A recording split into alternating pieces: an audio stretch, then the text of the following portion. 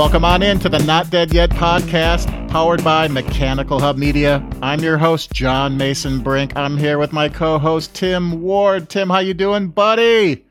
Johnny, I'm doing well. How are you today? Anything new on your end? Not really. I know you have a gripe with me about fantasy football, so get it off your chest, buddy. Yeah, these damn fantasy football. I told myself I was going to play fantasy football this year. One weekend, you have somebody drop out of your league. You call me up. You're like, hey, can you take over this team? I'm like, sure. Not a bad team. Not a great team. Not a bad team. But I'm 0-3. None of my players want to play the way I want them to. I can't coach them up. I've tried. I just feel defeated, like my team. Well, Tim, as you know, my 12-year-old son plays, and we had the head-to-head matchup this past weekend. And before we even played, I said, you got the choice. If you beat me, you will be grounded for a week, or I'll give you the choice of just letting me beat you, and you won't be grounded. And God damn it, he beat me. So he's grounded for a week. So I play Aiden next week. I should give Aiden a call and make a similar. Luckily, we've got some pretty decent teams. I mean, the Bears are playing well. I know they've got a quarterback dilemma, but Foles is playing. The Packers are playing well. My Rams, ouch, this last week hurt. They took one on the chin in Buffalo, but hey, they came back and made it a game at least. Yeah, they did. And then Kansas City. I'm also a Chiefs fan, so fun watching the Chiefs play last night. But nice to talk a little bit of sports. And in fact, I think our guest has a little bit to do with sports as well. Well, we are excited for our next guest. This gold medal Paralympian tells us a story of overcoming adversity as she lost her leg in a terrible boating accident. This multi-medal winner struck gold in the 2016 Paralympic Games in Rio de Janeiro. She is currently the environmental sustainability specialist for the city of Champaign, Illinois, which she manages the city of Champaign's recycling program. Welcome to the show, Nichole Millage. Nichole, how are you? I'm good. Thank you for having me. Well, welcome, Nichole. As John mentioned, you are a Paralympian athlete. You're a 3-time medal winner, including a gold medal in 2016. So you've worn the red, white, and blue for the USA and won multiple medals in the last 3 Paralympian Games. How cool is that? I mean, really, how cool is that? Well, on a scale of 1 to 10, it's about 100. But I don't know. It's super cool to answer your question. But yeah, it's definitely, the thing that I'm most proud of in my whole life for sure.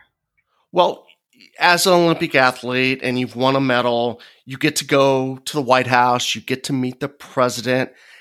Give us a little behind the scenes, what it's like to go to the White House, to meet the president, and then tell us if you accidentally took anything with the seal of the president on it. Yeah, I actually have a pretty good story about the White House. I did not steal anything, but I did get to meet the president, which was, Obama at the time. It was pretty cool because normally when they do White House visits after, an Olympic and Paralympic Games, you get to go to the White House and meet the president. And so, we went for a weekend and it's just kind of like a big drunken weekend, to be honest with you. Everybody just kind of goes for it and parties and has a good time. And then you have to get up at like 7 a.m. and go to the White House. So Obama's partying with you the night before? Yeah, I wish. Yeah, he was probably busy doing something important. But yeah, it's a fun time. They have like an award show and everything. They had the first Team USA awards in 2016, and our team actually won Best Paralympic Team of that year. So of the games. So that was really cool. So yeah, you go to the White House on no sleep whatsoever. And normally it's like on the front lawn and, they have a big, he gives a big speech and everything, but it was raining that day. So we were all packed inside the White House, and it's not like nearly as big as you think it's going to be. First of all, I don't know if you've ever been there, but I have not. Yeah. I've not been inside. I've walked around the outside a couple of times. Well, it's pretty small, unless we just like weren't in an important part. I don't know, but So everyone finally gets in line to like go through, and you got to meet President, you got to meet Michelle Obama, and we also got to meet Joe Biden. So as soon as I'm getting like closer to, the president, I was like, what am I going to say? Like, I didn't even think about what I was going to say when I meet the president. Mm-hmm. And so once I got up to him, though, I was like shaking and I was sweating, and I started shaking the medal because the medals have beads in them. So the medals have beads in them for the vision impaired athletes in the Paralympics. So gold medal that was actually my story to him. I was like, did you know that the medal, that they have beads inside of them? And he was like, no, I didn't know that. Tell me more. And I was like, oh, and he's like, he's still shaking my hand. And so I'm like, words. Okay. How do I do this? I'm actually getting nervous just thinking about how I did this, but hey, I saw a picture that Tim had sent over, and you were shaking hands with him. You look pretty composed in that picture. So, oh, well, that was a fake, but, but yeah, I just told him about how the different medals have different amount of beads in them. So the gold medal has the most amount of beads, the silver has a little less, and then the bronze has a little less. So when they shake them, they can tell the difference. And there's also braille on them as well, so that also helps. But so that was like pretty cool, and I got to tell the president, a story. I got to tell him about something he didn't know about. So well, that's pretty cool. Now you mentioned your team, and we haven't really talked about what kind of athlete you are. Can you give us a little bit of background on what sport you play and a little bit about your disability and kind of how that disability played a major part of your life? Yeah, of course. When I was 21 years old, this was back in 1998, I was in a boating accident. I was on the front of the boat. It was like a closed bow boat, and myself and another gentleman were on the front of it. And the driver, who was intoxicated, made the choice that he wanted to kind of gun the boat, the gas, and go faster and turn sharply to throw us off on purpose. oh my God. So obviously, like, nothing good can come of that. So when we went over the front of the boat, the propeller ran over us. So the propeller caught my left hand and it caught my left foot. And the other guy that fell over, unfortunately, it was a lot more severe for him. His cut was on his neck and his back, and so he didn't end up surviving that.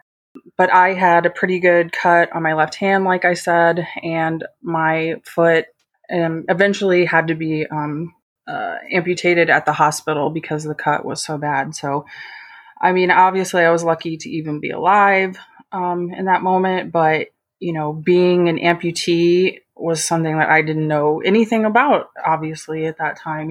I had very little awareness about that. So yeah, there was a lot of learning curve with getting a prosthetic and wanting to get back to playing sports. And in high school, I played fast pitch softball and I played volleyball.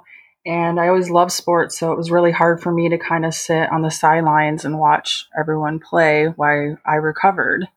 So I had to have, multiple surgeries on my hand to kind of put it back together. And eventually, though, I got back out there. And in 2004, I found the USA National Women's Sitting Volleyball Team. And so I don't know if you guys have ever seen sitting volleyball, but I mean, I hope Tim has at this point, but I have. But the court is smaller, the net is lower, so it's more like maybe like a tennis court size net. And you play sitting on your bottom and you move around using whatever appendages that you do have. And I don't play with my prosthetic on because it would actually be harder to play with it on.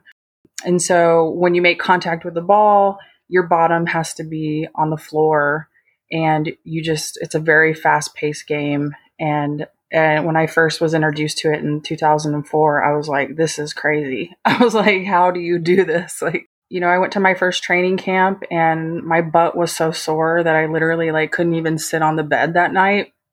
It hurt so bad, but just being introduced to all the different girls that were already doing it. All of them had, some kind of disability, either being born that way or in some kind of accident like myself. Just being around a group of girls that was just like me, though, was a first for me. And it was something that I was like, yeah, I could just tell it was going to be, a big thing that was going to be in my life moving forward. So I listened to your story, and I hear about the physical, limitation, but it's got to take a lot of mental toughness to get through all of this. Can you talk a little bit about that? I mean, how you kind of struggled through, or fought your way through the adversity?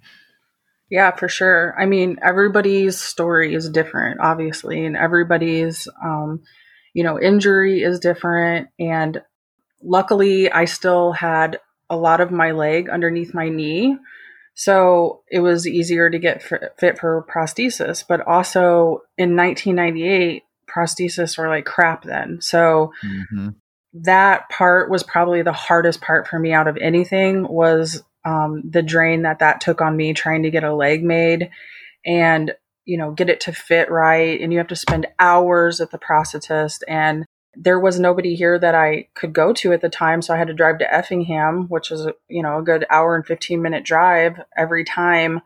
And so that definitely took a mental toll on me. I did not like doing that. This was like a distraction. I was 21 years old trying to like start life out. And instead I had to like focus on rehabilitation and, getting a prosthetic and just like all of these new things that I never imagined for my life. So it definitely, took a toll mentally, but I had so much family support and friends, and, the community around me really came together and everyone took care of me. I mean, at one point I had 2 casts, on both my hands, and I had a cast on my leg, and I couldn't even literally like go to the bathroom by myself.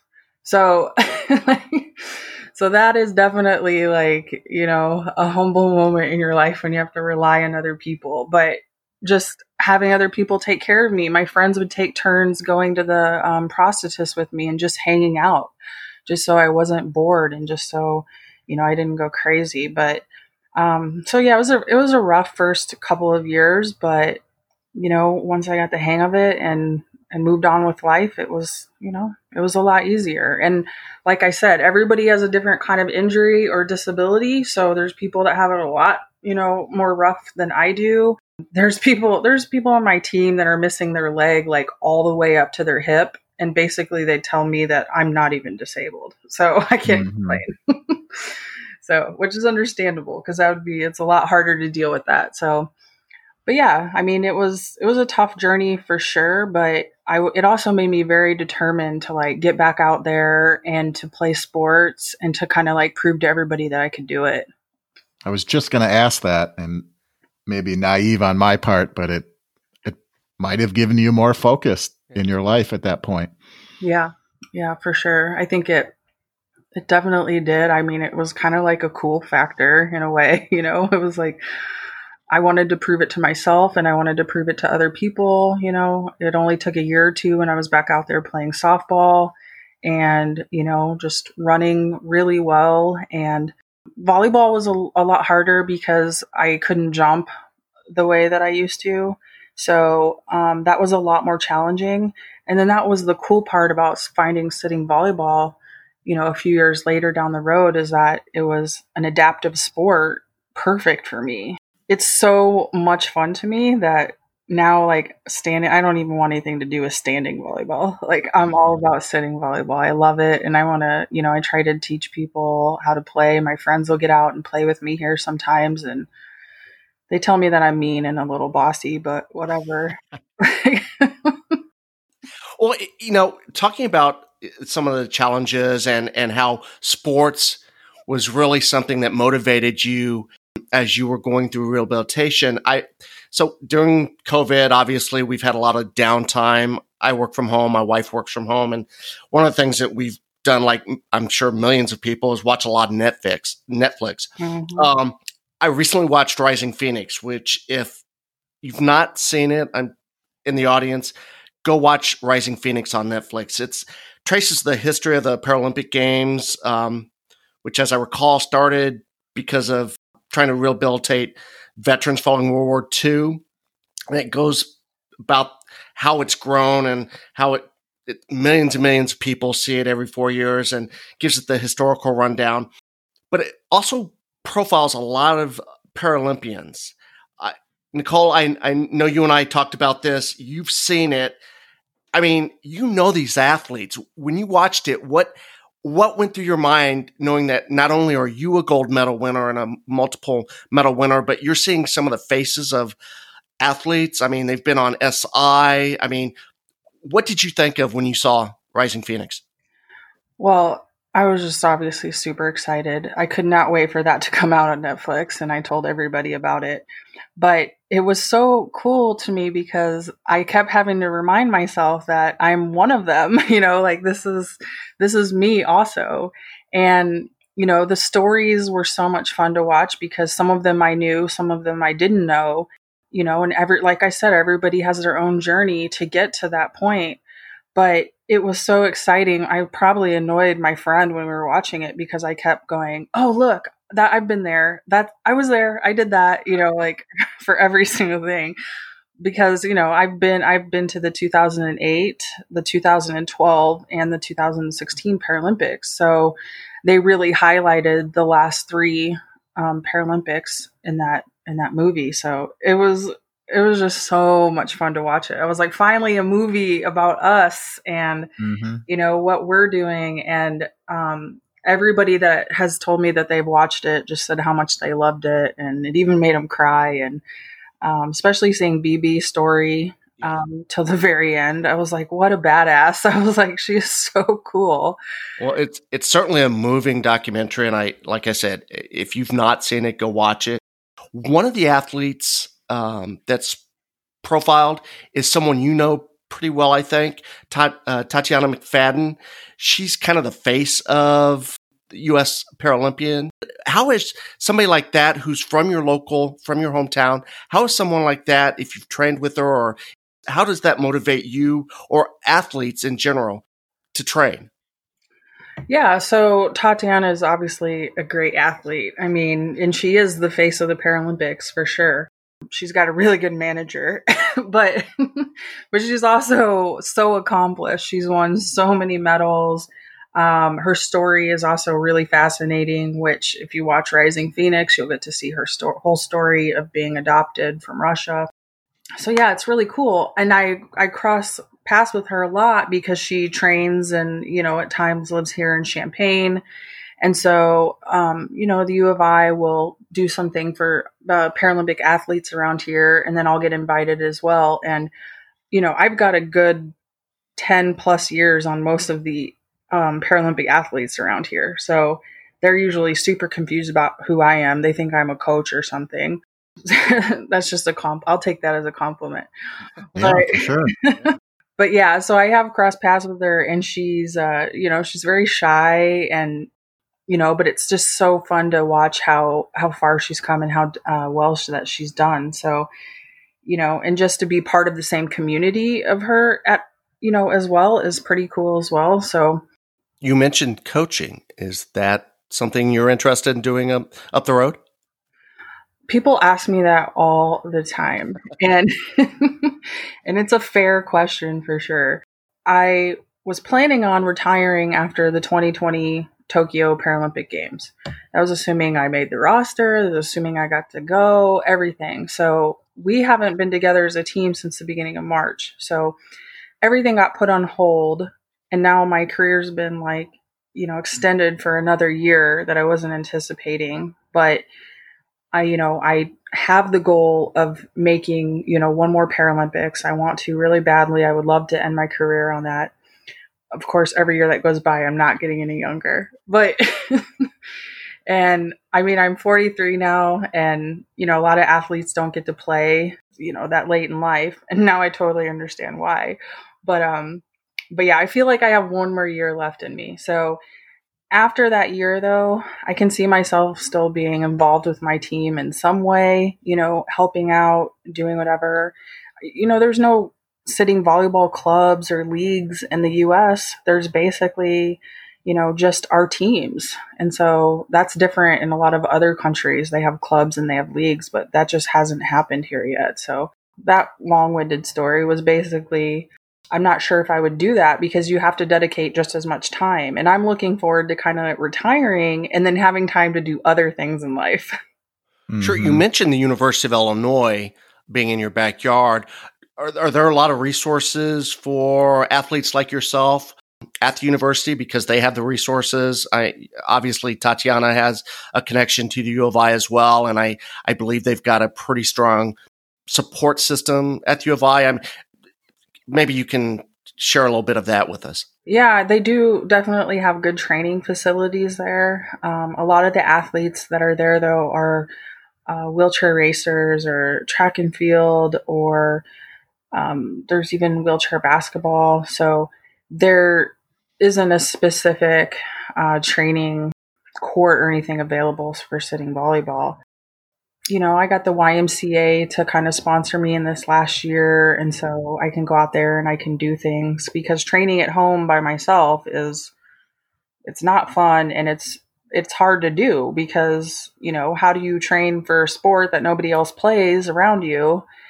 And, you don't necessarily have the right net or the right court space. So it can be challenging for sure. But when I'm not trying to train at home, we have training camps in Edmond, Oklahoma, typically like once a month. So we're doing something as a team once a month, whether it's training or going to a tournament or something. So I lived in Edmond, Oklahoma for 6 years of my life between 2007 and 2012. And so that's where my game really got good, because I could focus and train every single day. And I just can't do that when I'm here living at home. But after the 2016 games, though, I was ready to kind of move on from being there. And I had graduated and got my bachelor's and got my master's in business. So I was kind of ready to move on from living there in Oklahoma. And that's when I came back home. You had mentioned Tatiana McFadden, and, she's the face of Paralympics. And you also talked about the possibility of you getting into coaching. But do you consider yourself a role model for the younger athletes, young girls? I mean, I guess I do. When I watched Rising Phoenix, I felt myself watching these stories and being very inspired. And so when people hear my story, or, they've read about what I do, that's always kind of the first thing people say is like, oh, I'm so inspired by you. And it's a weird thing to hear about yourself, because you're just kind of like living life and, doing your thing. But at the same time, if I can inspire people, or if I can be a role model, then I don't see, to me, that's a great thing. There's a lot of times where I'll go to schools here and I'll talk to little kids, or even high schools, and talk to them. And, if it gives them something to look up to, and if everything that I went to can lead me to that point where it does inspire somebody, or, it does cause me to be a role model, then I'm all about that. Use my story to try to, to learn from that. That's awesome. That really is. That's awesome. So the Tokyo 2021, which in and of itself sounds strange to me. Yeah. It's not. It's an odd year, Tim. 2021. It is. But the 2021 Paralympic Games are less than a year away, and you said you're thinking of training for this and giving it one last shot. Yeah. Actually, the cool thing about Tokyo 2021 is that they're still using like Tokyo 2020, and then they just put the NE at the end of it. So that's kind of cool. Oh, yeah. Kind of like the Big 11, 12. What is it, Tim? Big 12, Big 10, yeah. Big everything. Yeah. I thought that was pretty clever. But yeah. So yeah, I am. And like, because of COVID, though, like I said, we haven't seen each other since March. And every month since July, we've had a conversation as a team about whether we felt comfortable coming in to have, weekend long training camp all together. And every month, it's like, well, I just don't think we're there yet. It seems like COVID cases are going up. So, it just didn't quite make sense. But I think, though, we're going to get together in October in like less than a month for the first time. And that'll be great, just because if anything, it'd be great to see my team and be around everybody again in person. And I don't know how much we're actually going to get to play, but in March, we were on that ramp up to train, to the Paralympics. So we were at a point where, we were ramping everything up, and then we just like played balls out all the time. And so it was like all of that was just like stopped, and it's almost like you're back to square one. So I assume there's women from all over the country. Where do you train when you get together? Yeah, so that's correct. Like everybody's from all over. Edmond, Oklahoma is the main training site. So yeah, that's where they host us. They have resident apartments there for people that do want to live there full time and train full time. So when we do have like a normal, typical training camp, I'll go to Oklahoma from like a Thursday through Sunday. But we have lots of other tournaments that we do, like over in the Netherlands. And that's the hard part, is that when you want to play against another team, they have to come very far. We have to go very far. You've traveled all over. What's your favorite place so far? It's so weird that I don't know if I really have a favorite, but there's places that I definitely enjoy. Like I just mentioned the Netherlands. Like I like going there. It's like familiar to me now because I've been there so many times, but it's just kind of so laid back, and it's beautiful, and they're a really good host. But after the London Paralympic Games, which London is like the one place that I barely got to see. Like if we go to a tournament somewhere, they always kind of show us around, or we get to see like, we've been to the Great Wall, we've been to the pyramids, but we went to London and I didn't get to see anything, which was really sad. No, that stinks. I know, it did stink. My parents saw everything. I saw nothing.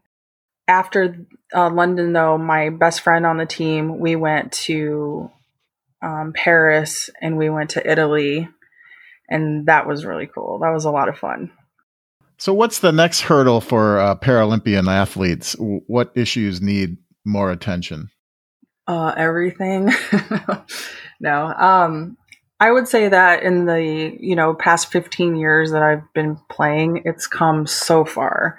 Like, the fact that they made this movie, Rising Phoenix, they're giving it more of a spotlight, and that feels good. I mean, we're not there yet at all, because if you watch the Olympics, and let's say you watch the Today Show, and they just are all about the Olympics, and then 2 weeks later, when the Paralympics start, they barely mention the Paralympics. Yeah. So that, that's tough, because it's the second or third largest sporting event in the entire world. And it's like they're exhausted from the Olympics, and they're like over it, and they just don't, highlight the Paralympics the way that they should, in my opinion. So, but one of the biggest things that happened over the past year or two was that they decided on equal pay for the medal awards that you get. So if you win a medal, it also comes with a paycheck. And in Rio, when we won a gold medal, we won $5,000, but Olympic athletes were winning $25,000. So it's obviously a huge difference. One of my teammates spearheaded, the campaign to change that and to make equal pay for all athletes, and was successful. So, well, that's awesome. It should be that way. Exactly. They had a lot of, good arguments on why it should be that way. We're training just as hard. We're dedicating and sacrificing just as much. And, if there might not be as much money on the Paralympic side, but how do you expect to get there if you don't put money towards it? And, the debate could go on and on. And they also raised the amount of money that you'll get for a medal. So if you win a gold medal in Tokyo, you get $37,500. And that's not too shabby. Yeah. There's a good reason to try to make the 2021 Olympic team. I mean, who are you telling? Okay, that's I put in 15 years, and that would be like a really great way to end the career. Here's your gold watch and a gold medal and $37,000. Yeah, I think I would be silly to not try to finish off that way. So when you're not being a badass on the court, you're also an employee for the city of Champaign, Illinois. What do you do for the city? So, as you said earlier, which was a mouthful, I'm the environmental sustainability specialist. So That doesn't even fit on a business card, does it? barely, yeah. So, yeah, they changed the title. I mean, I'm essentially the recycling coordinator for the city. And then they changed it and they made it a little bit more fancy. But, I oversee our multifamily recycling program. And I also help host, different recycling events. And, like we have an electronics collection coming up next month that I've been getting ready for. So I kind of fell into that position at the city because I started there as a temporary employee and I was kind of working on whatever projects that they had going on, which coincidentally at the time was an ADA transition plan. So it was kind of to bring up some of the things in the city up to code with current ADA regulations. So that was a cool thing to kind of work on when I started working there. And then about 6 months into the position, the recycling coordinator left the city. So they needed someone to fill in. And I started doing it. And, I've always been into recycling and sustainability. I just, I didn't necessarily see my career going that way. But once I started doing it and getting that experience, I loved it. And I didn't want to do anything else different at the city. So I've been doing that ever since for about the past 7 years now. Has COVID changed anything with the recycling programs in the community? Absolutely. Right. When this all went down in March, we were gearing up to have a household hazardous waste collection and our spring electronics collection. And after like months and months of planning, I had to cancel everything. And that was super frustrating. I mean, who could have anticipated the way everything was going to go down in March? So yeah, so that definitely kind of sucked that we had to cancel those events because people wait a long time for them and they get their stuff ready and they're excited about them. Well, like I said, though, we are going to host our fall event. We got the go ahead to do that. And so I'm excited to do that. And during COVID, people have definitely been cleaning out their houses. And I'm sure you guys have as well. And so they have all kinds of stuff that they need to get rid of and recycle properly. But yeah, I think that recycling has definitely gone up in the city. I've seen with the numbers, more people recycling at home. So it's because more people are at home. But so, yeah. What do you like to do in your free time with your spare time when you're not on the court and you're not at work? Any other hobbies that you enjoy doing? I actually have like a book club that I adore. And so I really like reading. About 3 years ago, my friend put together, this book club with different friends of hers that she thought would all enjoy it. And now, it's just something that I absolutely love doing. I didn't even really start reading books or novels till I was like in my 30s. I just wasn't into it. Any favorites that you can suggest to our audience? We read a lot of like murder mystery type books and stuff like that. So Harlan Coben always has good books. And we just read one called The Silent Patient, which was really good. So I highly recommend that. But I just enjoy that so much. Like I love reading books now and discussing them with them and just having like a group of women who, you get along with so well and it's not, inside your normal life. It's something that's like a bubble outside of your normal life. You talked a little bit about places you like to travel to. What is one thing people may not know about you? One thing that people probably don't know about me is that I have a boyfriend. So that was kept on the down low, is that right? Or yeah, I would say it's on down low. It was Thousands of audience members on our podcast now know this. She's off the market. Well, it's one of those things that popped up during COVID, and it was surprising. And like, as much as this year has kind of sucked and everything that's been going down has been really difficult, there's been like one bright spot in it. And so that's been pretty fun. Where did you two meet? Well, that's why it's on the down low. Oh, okay. That's on the next episode. Yeah, there's reasons why, but it's all good. It's not too scandalous, and things are going well, and it's been fun. And I hadn't had a boyfriend in quite a few years, so, that's a fun change. You work a lot. You're an Olympic athlete. You don't have time for men, probably. Exactly. Yes. But I've had nothing but time the last 6 months. So yeah. Well, that's good. Everything is going well, it seems like, in your life. So yeah, I can't complain. That's for sure. Well, Tim, I always defer to you on this question. Tim? So, Nichole, we always end our interviews with the same question. When was the last time you said, "Today is a great day"? I try to say that every day, but it definitely has been more difficult lately. It's funny you say that because we asked this question to everybody, and people will say, "Well, 3 weeks ago," and I'm like, "Why? Why isn't last Saturday?" Yeah, like why isn't it every day? Like you just said, there's got to be some time in every day that you're like, it might be a shitty day, but this was pretty cool. You know what I mean? Yeah, I mean, there's this whole way that everything has changed. Like, I'm working from home, but I can go into work if I choose to do so, depending on what I need to get done.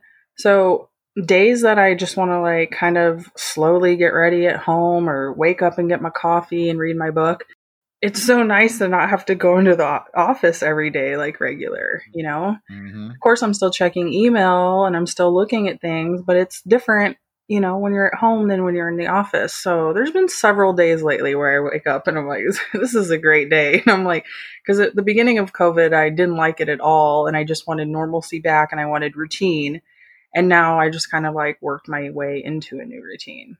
Have you adjusted well to working from home? I would say so. Yeah, for sure. Yeah. It took a while to get there, but like I said, I kind of like this being able to decide what I want to do. If I want to work from home, if I want to go in, sometimes I'll go in if I need to just focus a little bit more, or there's paperwork that I have there, things I need to print out that I can't do here. I don't know. And I keep going to Friday, which Friday was a really good day because I woke up and it was actually like the 6-month anniversary of dating this guy, which was, fun. And it was like something to look forward to. We're going to like make dinner and like hang out. And what's his name again? Nice try. Nice try. It was a super, super great day, and I hate to bring this up, but that's also the day that ended with RBG dying. So it went from being like super awesome day to like a super bummer of a day. Yeah, solemn. Yeah. Yeah, exactly. So that was rough, but it started out good. Nichole Millage, your story is an inspiring one. Very much so. Thank you. Thank you so much for joining us today. We really appreciate it. Good luck next year in Tokyo. Thank you. Yes. Please make sure that you watch us and support us. And we're on Facebook, USA Women's National Sitting Volleyball Team. Well, thanks for joining us and have a great day. Thank you so much. Join us next week as good friends Dan Foley, Foley Mechanical, and Jeff Riley, Cordron, manufacturer's rep out of the Washington, D.C. area. Join the show. You don't want to miss it.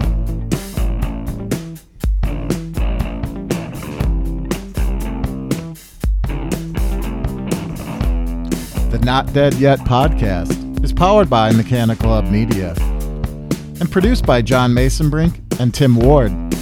It is edited by John Masonbrink. Music presented by Jason Drum. And graphics furnished by Wayne Rowe. Thanks for listening, and until next week.